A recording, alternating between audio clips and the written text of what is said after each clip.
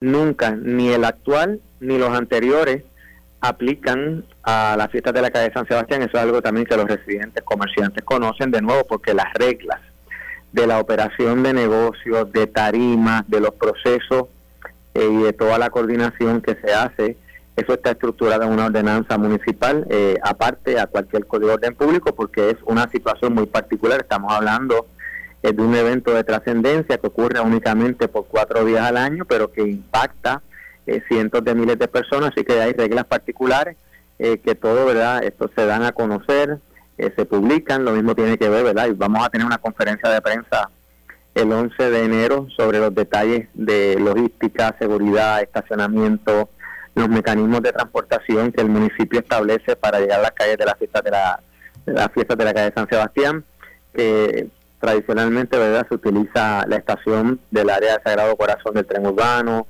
los estacionamientos que tenemos en Río Piedras, el estacionamiento del complejo deportivo. Así que todo ese detalle, pues primero se establece a través de lo que es la regulación, la ordenanza municipal, y se divulga y se comparte, ¿verdad? Porque parte del éxito que ha tenido la fiesta es elementos de seguridad y de cómo transportamos la gente de manera rápida, cómoda y segura al viejo San Juan para que disfruten de las fiestas.